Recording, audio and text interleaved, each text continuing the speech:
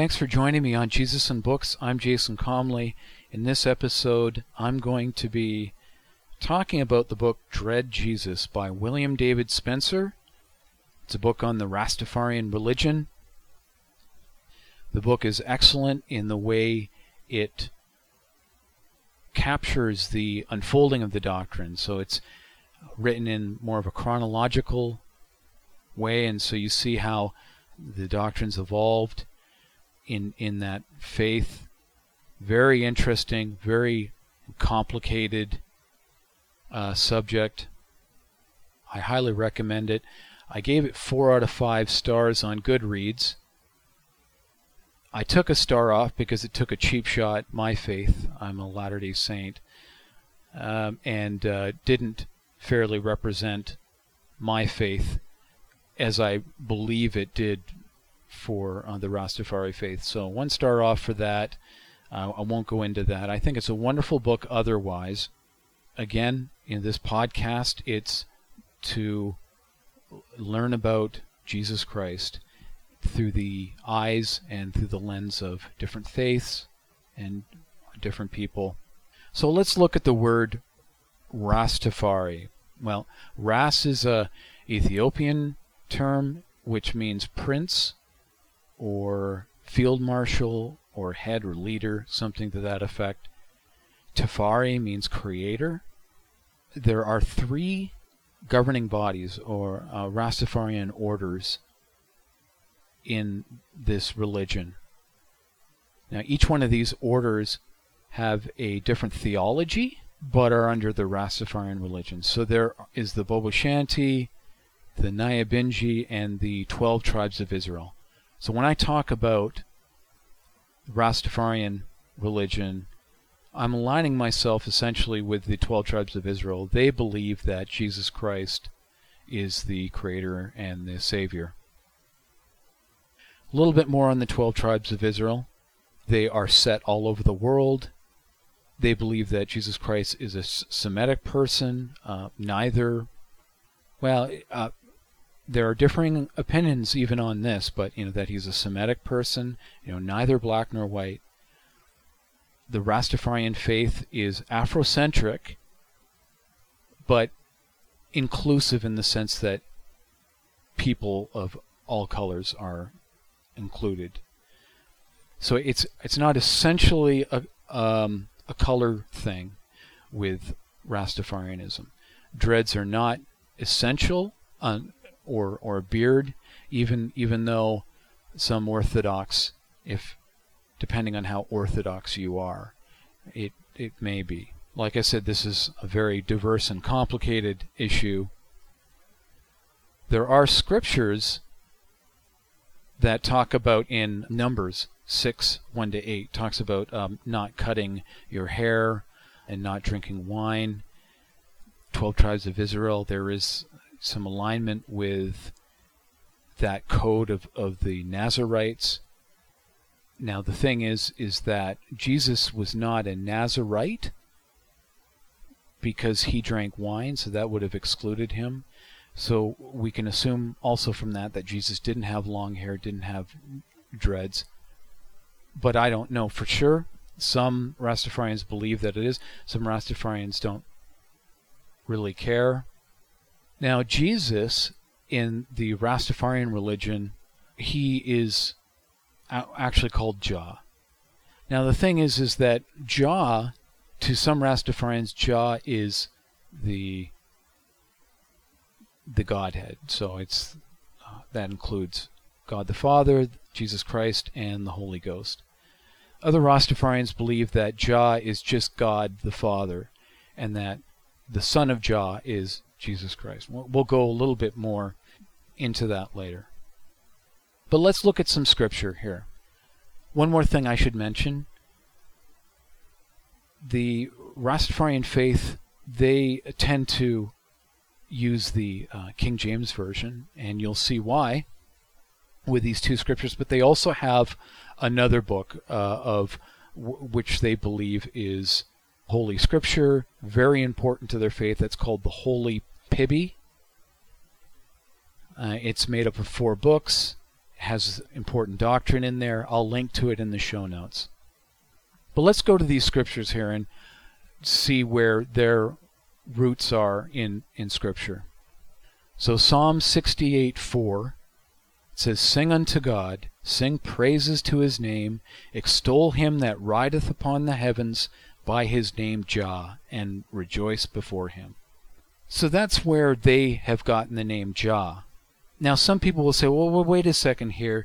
Yeah, that's a partial transliteration of a Hebrew word. But I would disagree with that. It is. I mean, that is true. But also, Jesus comes under many different names. Jah is one of them. It could very well be one of them. So I don't think it's fair to dismiss that. Related is Jeremiah 8:21. And let me set this up a little bit. This is Jeremiah. He's speaking messianically, which means that the Lord is speaking through him. So Jeremiah is speaking as the Lord. Jeremiah 8:21, "For the hurt of the daughter of my people am I hurt. I am black. Astonishment hath taken hold of me." Okay, so there's "I am black," semicolon. Okay, so that is the end of that statement. And this is "astonishment hath taken hold of me." So that's Jeremiah's part. Jeremiah is saying, "Astonishment hath taken hold of me." The Lord is saying, "For the hurt of my daughter of my people I am hurt. I am black." Again, people are going to say, well, wait a second, that's from a Hebrew word. The Hebrew word really meant gloomy or dark. Again, scriptures have a way of speaking to us individually and answering our prayers on a very individual basis.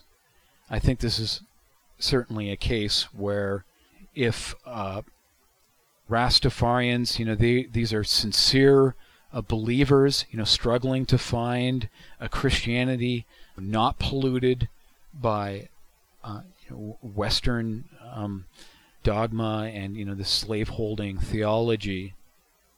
They're prayerfully going through the scripture. They come across that. Certainly that could be an answer to their prayer. So, again, not to be dismissed. I fully accept that. The 12 tribes of Israel, they believe that Jesus was Semitic. Now, Semitic people were neither black nor white, and that kind of reflects the Rastafarian religion. Rastafarian religion, it's Afrocentric, but it doesn't exclude anyone. It doesn't exclude anyone of any color. What is important about the Rastafarian faith is it is Ethiopian-based. There's a term, Ethiopianism.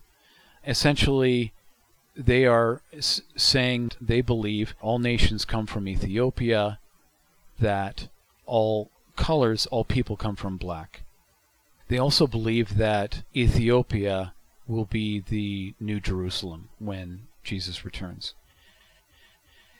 So you may have heard of the name Haile Selassie, and that Rastafarians believe Haile Selassie is God, the embodiment of God. Well, that's kind of right.